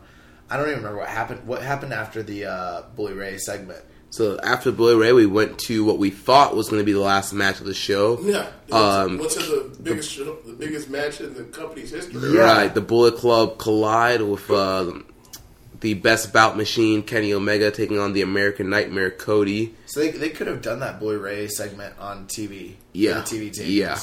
And instead we got it on the pay-per-view, and it was just a waste of our time. Plus, like, what has Bully Ray done in Ring of Honor this whole past year that's mattered? Right. He just had that feud with the Briscoes. He had that, and yeah, I mean, like, I don't know. This just was like a waste of our time. And then, yeah, so we're expecting everyone that's come there, 6,000 plus, the biggest crowd they've ever had. They sold those tickets off the back of Kenny versus Cody. And then they put it in the semi-main event. It's like they never watched WrestleMania 18. what promotion is still making this mistake? Or WrestleMania 25. Yeah. It's like they like and NXT actually did like the inverse of this, like immediately at the same time. So it's a nice juxtaposition. Yeah, we weren't there, and then like we watched that show today, and it was like, okay, their title match went on second, and the title came off better. They put on a great match, and the show was better for it. And this show, like people started leaving after the Kenny and Cody match because that's why people came there, and like 25% of the building just got up. Yeah. Out of here. But we stayed like fools. But let's talk about this match though. This Kenny and Cody match was phenomenal. Great storytelling. Majority of the match, it was like Cody had studied Kenny and was just constantly getting the upper hand on Kenny, reversing all of his big moves, and was really getting a lot of heat on Kenny. Just like being there, I've never been in such a heated crowd for any wrestling match in my entire life. It felt like a soccer game. You know what I mean? Mm-hmm. Like, the crowd was electric. The entrances were incredible. The heat was just off the charts. What did you guys think about this match? Like, what were your guys' impressions and feelings and thoughts? And share with the group. So, off rip to me,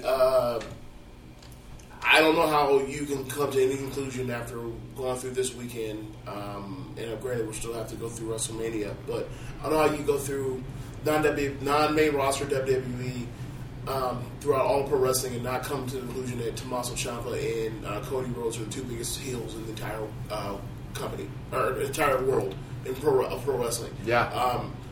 Cody, I think it's a more global thing to where like he has now officially became a star. He's one of the biggest stars that Ring of Honor's ever had. In discussion, and quite possibly the biggest star they ever had. Like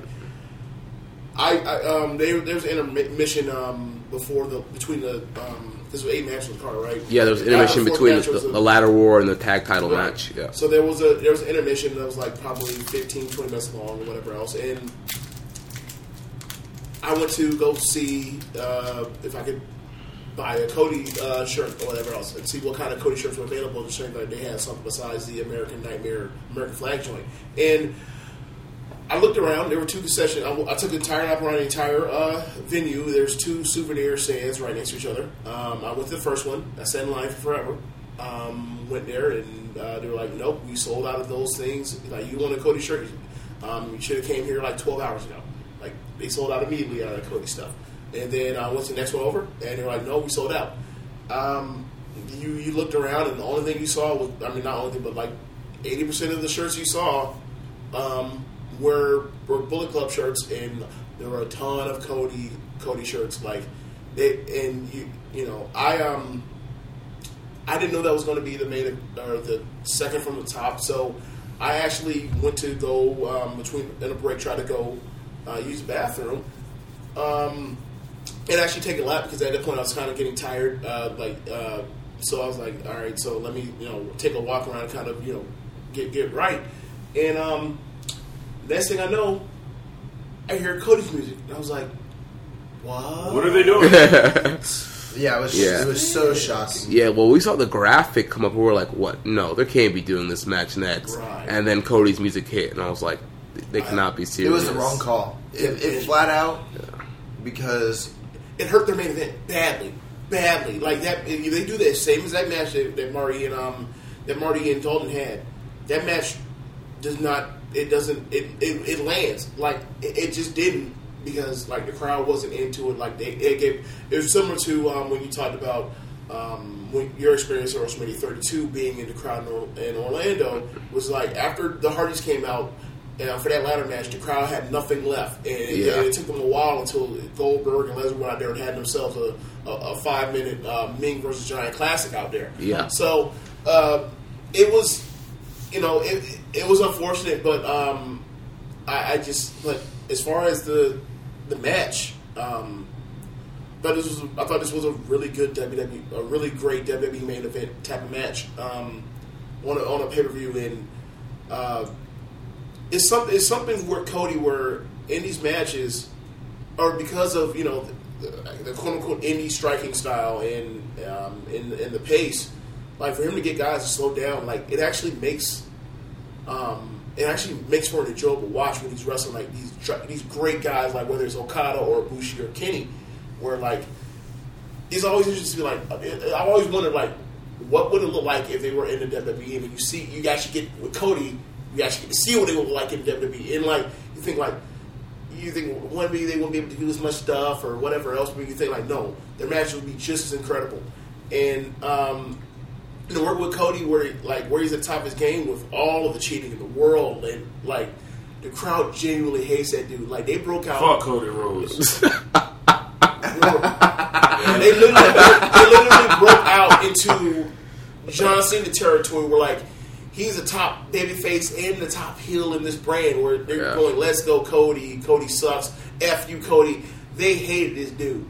And like, but you know what? Also part of it is Cody gets cheered on most Ring of Honor shows. Right. This wasn't a Ring of Honor crowd like that. Not entirely. A large majority of it, and I would say the majority of fans, believe it or not, were like Cody fans.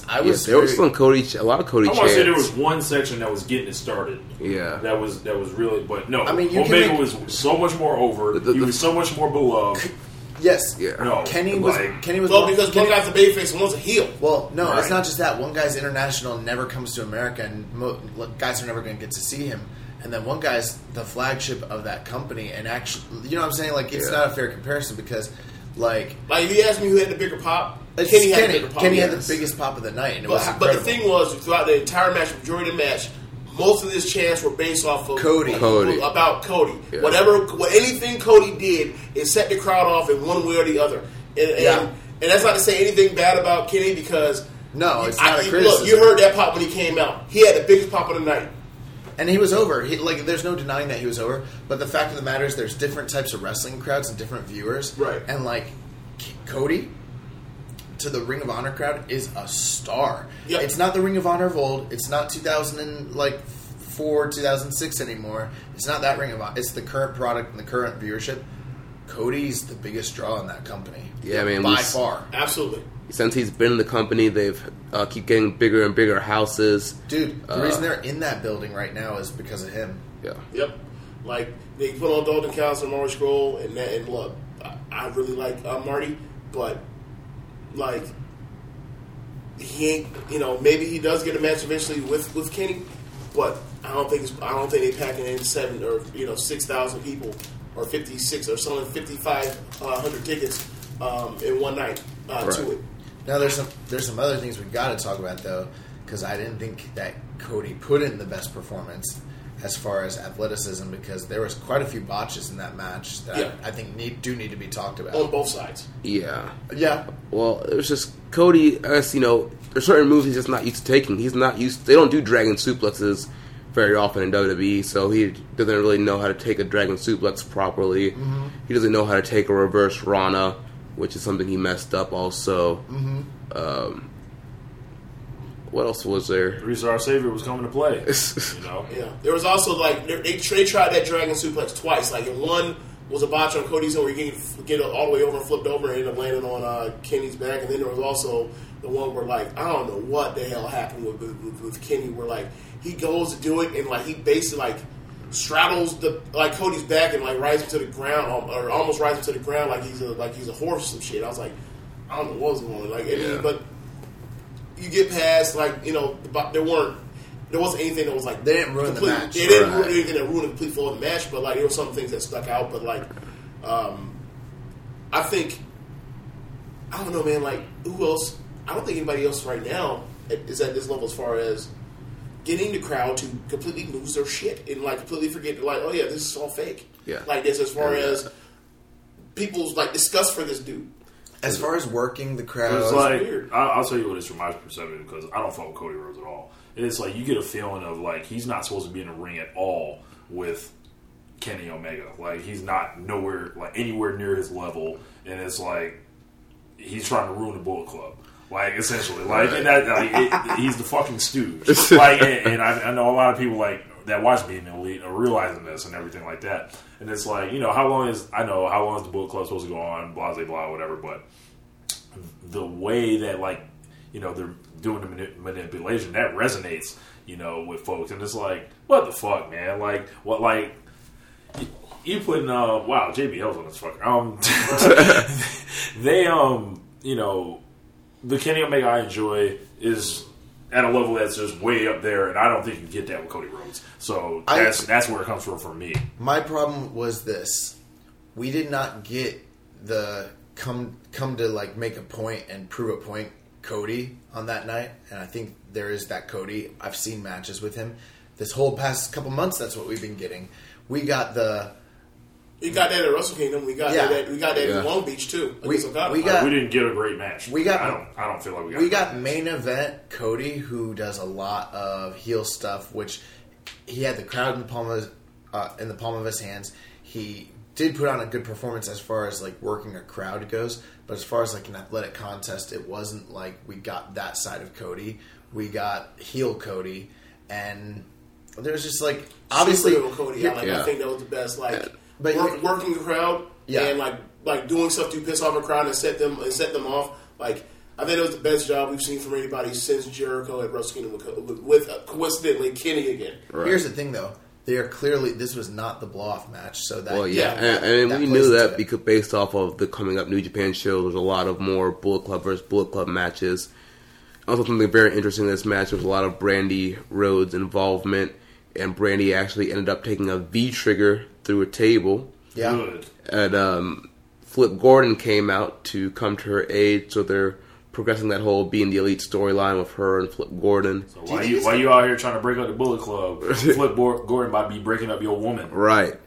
Part of me thinks like we're going to end up getting... You sound like it's real. No, he's bought it. He hates Cody, and that fuck him. This is the proof of how good of a heel he is. This is you are the living embodiment. Exactly. Fuck him. No, fuck him. He's not good. Like, and that's why I sent in the question in January. Like, is Cody Rhodes good? Like, if the goal is for you to hate someone, cool, you got that in the bag.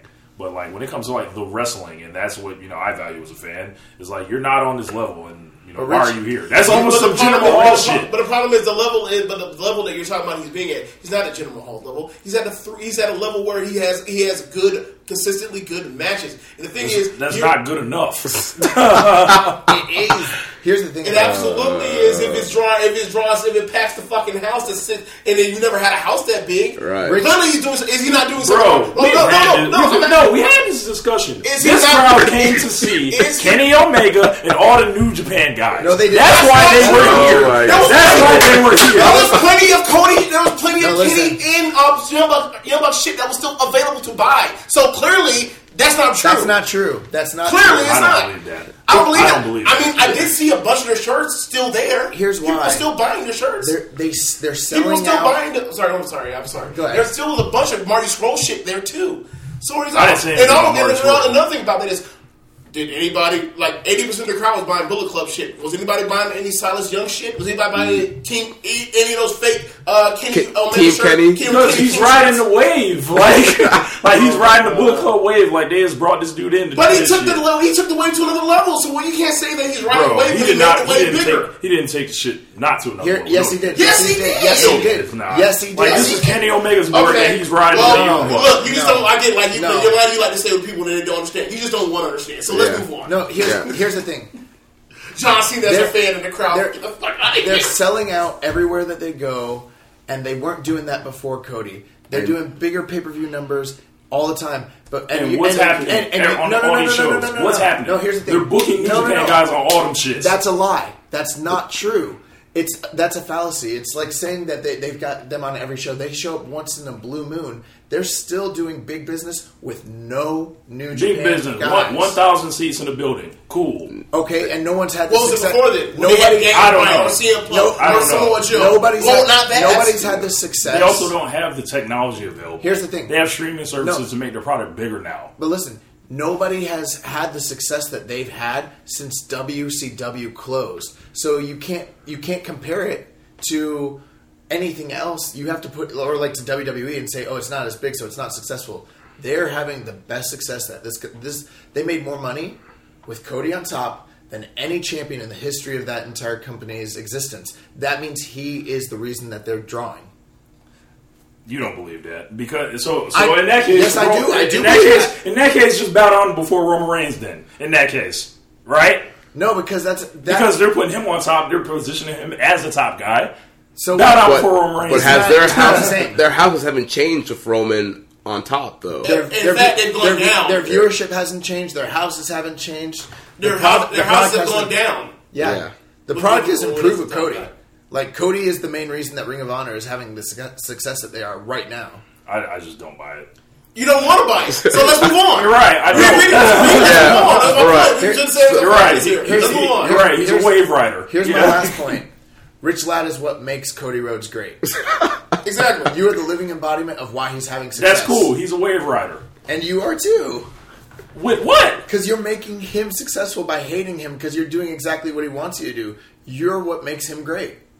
The fact that people like that hate him this much means that he is drawing. You're upset with him because he's in a feud with Kenny Omega. Period. That's what it's about. Right. If you was a feud with anybody else, you wouldn't even, you'd be like, yeah, I do see it. In fact, you see it all the time because he's basically a better version of Miz. He's Yeah. not And better you than love Miz. Miz to No, death. he's not Yeah. better than Miz. Oh, man.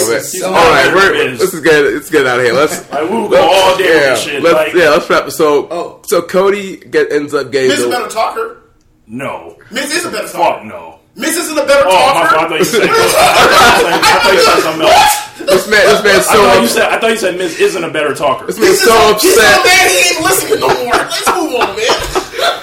So there was a ref bump. Young Bucks came out. They're take his ass outside the company to get over.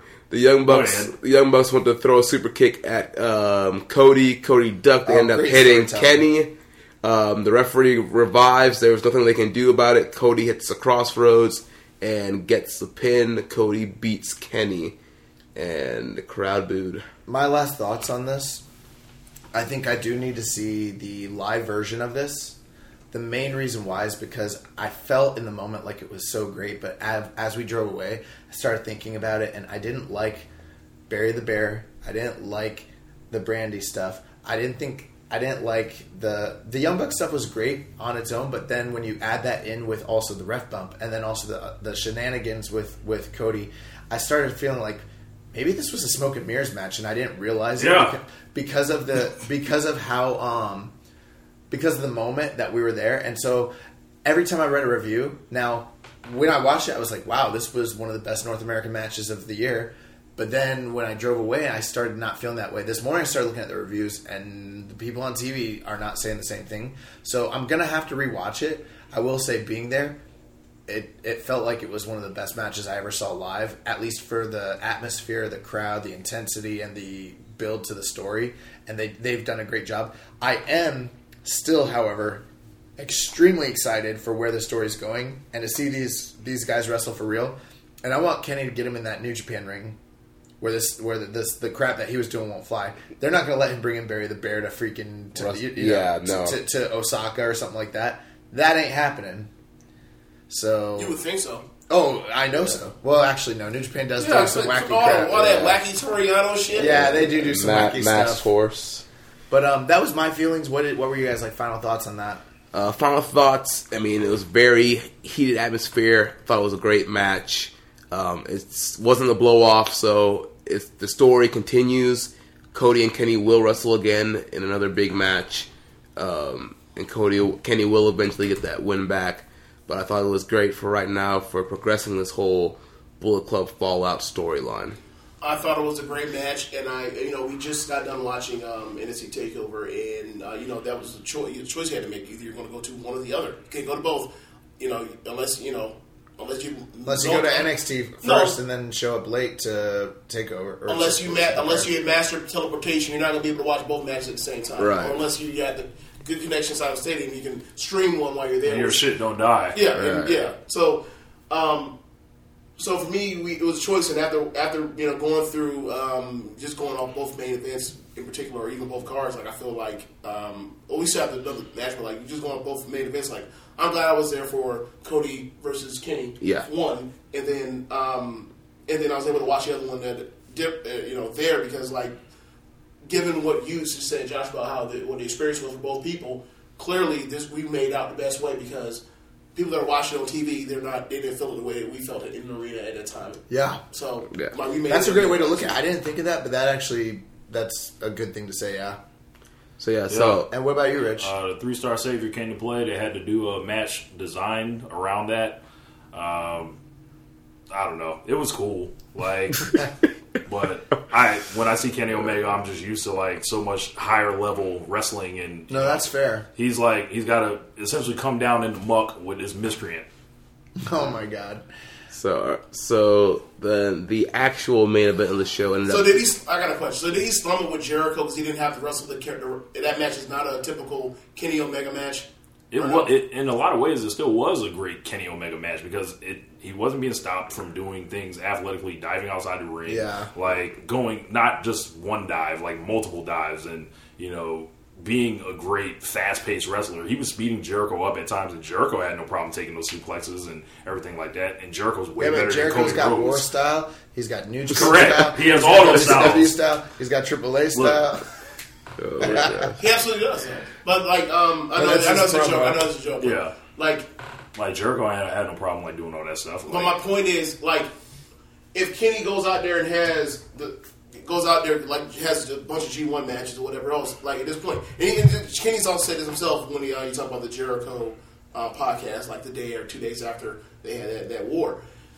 But like, what I'm gonna do? Keep having great matches? Like I've done that, been there, done that. Like, what can I do more to add on to my stardom and rise my star and do things more memorable or whatever else? Like, and he mentioned like moments or whatever else. This was a moment for him. Like, and to have a match that was different or whatever else, and also like you look at everybody's profile in this match, like everybody that was involved in this angle, their profile got raised on it. And granted, like I know this sounds like the typical thing when you get something get like a finish that you don't exactly love, but like you look at the legs it's going to give you and it extends out to you, like they're going to continue to wrap this up. Like eventually we will get the Kenny Omega match. And hell, I mean, I don't know if it's going to be Chicago or if it's going to be before then. What else is available? Dominion, maybe. Yeah, it could happen in New Japan. It could happen at All In. So we're not really sure yet. The Cow Palace show. But you think right? So like you think of like this year and like all the stuff that like where Kenny is, where it almost feels like he's kind of like not really in New Japan at all, or not even really in Bullet Club either for that matter. With like the way like things are so torn. There's such a divide. Right. Thank you for the word. So like this is like from a storyline perspective, as far as like figuring out what's going on with Cody or Kenny. Like I find that more interesting than this. Like, okay, great match. Now it's great match. Like that was last year. Like he's doing something different right now. Doing more storytelling. And to me, like I feel like he's raised his profile even from this year compared to even last year. There's only one thing I don't like about it. I don't like that Kota Ibushi's caught up in this story because he's suffering from it, and he could easily be doing big things in New Japan right now since he was gone for so long. Now he's back. I expected him to be doing things, and he's playing second fiddle to everybody in the whole story. Like it's the one thing I don't like about it. Well, yeah, that's true. But but if they, it turns to somewhere where there's a breakup between those two, and that leads to it'll be worth to Wrestle Kingdom 13. If that's the move, then I'll change my mind on that. But right now I agree with you on that. Yeah, it does kind of have him just kind of like just put on ice. I'd rather see, instead of seeing him tag, I'd rather see him wrestle Okada. Yeah. That's what I feel like. Yeah. I'd rather see Omega wrestle Okada also. We will. I think we all would. We will. Those are two of the 5 best wrestlers on the planet. Yeah. Yeah, so moving on, the actual main event in the show was Marty Scurll versus Dalton Castle. Shit. And we mentioned, majority of the crowd. Can we go to positive first? Let's do positive first. And The what? Oh, positive. Yeah. First? Okay. I have to say that Dalton Castle's entrance for this thing was everything you would want out of wrestling, sports entertainment, whatever the hell you want to call it or prefer. That dude, you can say what you want to about the match or where the positioning was or should he be the champion or the successful champion or whatever else. That dude came off like a freaking rock star. Yeah, and he does every time. And you know what Marty Scurll did too. Yes. Yeah, and I know I'm a big fan of Marty Scurll, and I know I was hoping that they were going to put the title on him. Yeah, I think we all did. Too soon. That's why. Yeah, Rich. Yeah, don't you feel that way too? That you kind of felt that you sort of wanted Marty Scurll to actually win the title. Yeah, because I have no real connection to Dalton Castle because I'm not an active Ring of Honor watcher. Mm-hmm. And Marty Scurll impressed me a lot more than he ever had with the Will Ospreay match earlier in the week. Yeah. And this wasn't that match, but Marty was clearly the crowd favorite, so I didn't have a problem either way. It's their company. Obviously, it's not our company either, but right. I don't have stakes in it. So gotcha. They could win either way. Yeah. Emotionally attached. Gotcha. Yeah. My whole expectation going into it was, I'm not as active a viewer as Jeremy is, but I know Dalton Castle. I've seen his work. You're absolutely right. His entrances and his gimmick and his character work, top notch. And his wrestling is pretty good. He's getting better. His throws are awesome. But as far as his actual mechanics of wrestling are pretty good. But putting on a match, I'm just never, ever, ever into Dalton Castle's matches. And I don't think he's ready to be the main event guy in Ring of Honor. He has a main event level gimmick, but not a main event level. The pacing and the timing and the stories. Yeah, of his matches, we've seen a couple Dalton Castle main event matches now, and then they start getting good, but then there's a point where it needs to go into a next gear, and it never really gets to that point. Dude, and people love that Jay Lethal match last month, and it never connected for me. Right, like I said, it got to a point, and it was all right, I need a little bit more, I need something else to hit to that next level, and they were never able to get to that next level. And so I was really hoping that Marty Scurll, who's great at bringing that out of guys, would do this here, but again, maybe I need to rewatch it. I don't know yet, but for me, watching it live, and maybe it was the disappointment that it went on last, it just never did. And it left a bad taste in my mouth. It felt very flat. The fact that 25% of the crowd left, I was like, wow. It's if you're a Ring of Honor, you've always been this trendsetter. You've always been smart. It's how could you fuck this up that much? Yeah, that was a really bad booking call. Yeah. All the main advertisements for this show were Kenny and Cody. Wasn't nobody here checking for Dalton Castle. This Kenny and Cody. Also, the crowd felt deflated because I think a lot of them did expect Marty Scurll to go over, and it felt like it was Bullet Club country. And then when he didn't win, everybody from Bullet Club lost except Cody. Bushi. really members of Bullet Club. I don't have too many things to say about this. Just that, if it had gone on in the middle, just like James said, it probably would have done better. I think those guys had to work harder, knowing that the crowd was leaving. How dejecting must that be that you're at the top of the biggest card in the history of the company and the crowd starts leaving when you come out to work? You know what I mean? Yeah. That's tough. So that kind of wraps up Ring of Honor. Did we want to get into NXT or? No. We might have to save that. We'll save that for we might another have to show. save that. I think any final thoughts or opinions moments. I will say this: I went to 10 shows in 3 days this past week. I am exhausted. I've been exhausted during this podcast. I feel like I haven't even been able to bring my usual enthusiasm to this podcast. I'm glad you guys are here to kind of help us out because I need us to be in a 4-way to protect my my injury. I'm like Will Ospreay right now, but need some smoke and mirrors. Yeah, right, smoke and mirrors. Some smoke and mirrors. I will say this though: I went to Progress yesterday, and I was able to see Zack Sabre Jr. versus Walter. One of the best matches I saw all weekend. Oh, you know what we didn't talk about? We didn't talk about PCO against Walter either. Oh yeah, absolutely legendary match. 50-year-old guys ain't supposed to be doing that Pierre stuff. Carl Ouellet Yes, Pierre-Carl Ouellet.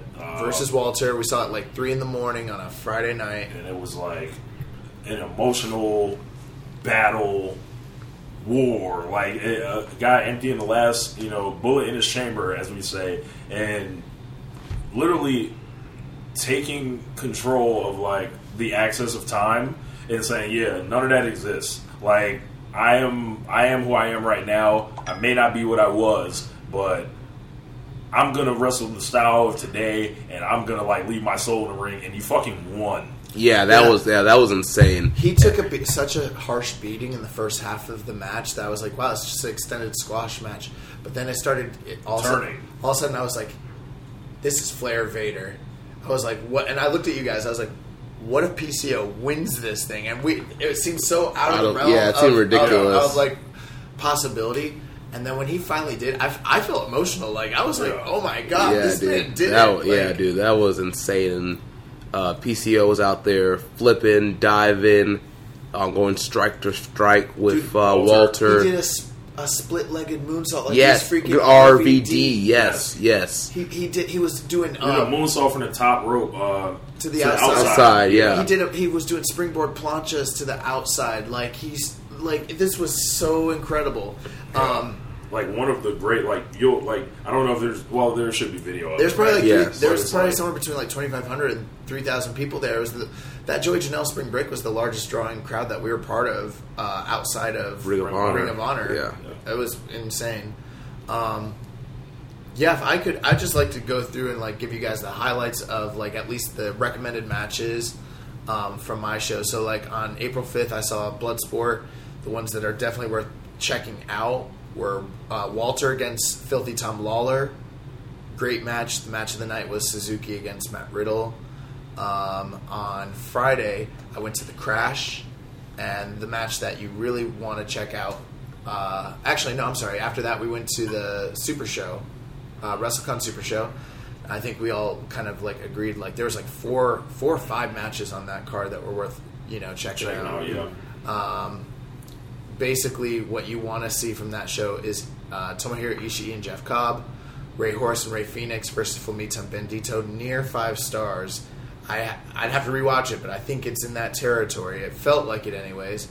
Will Ospreay versus Adam Brooks versus Sammy Guevara and Shane Strickland. The 6-man match, the 6-man tag with David Starr, Brian Cage, and Suzuki against Sami Callihan, Juice Robinson, and Hiroshi Tanahashi. And then Golden Lovers against Chuck Taylor and Flip Gordon.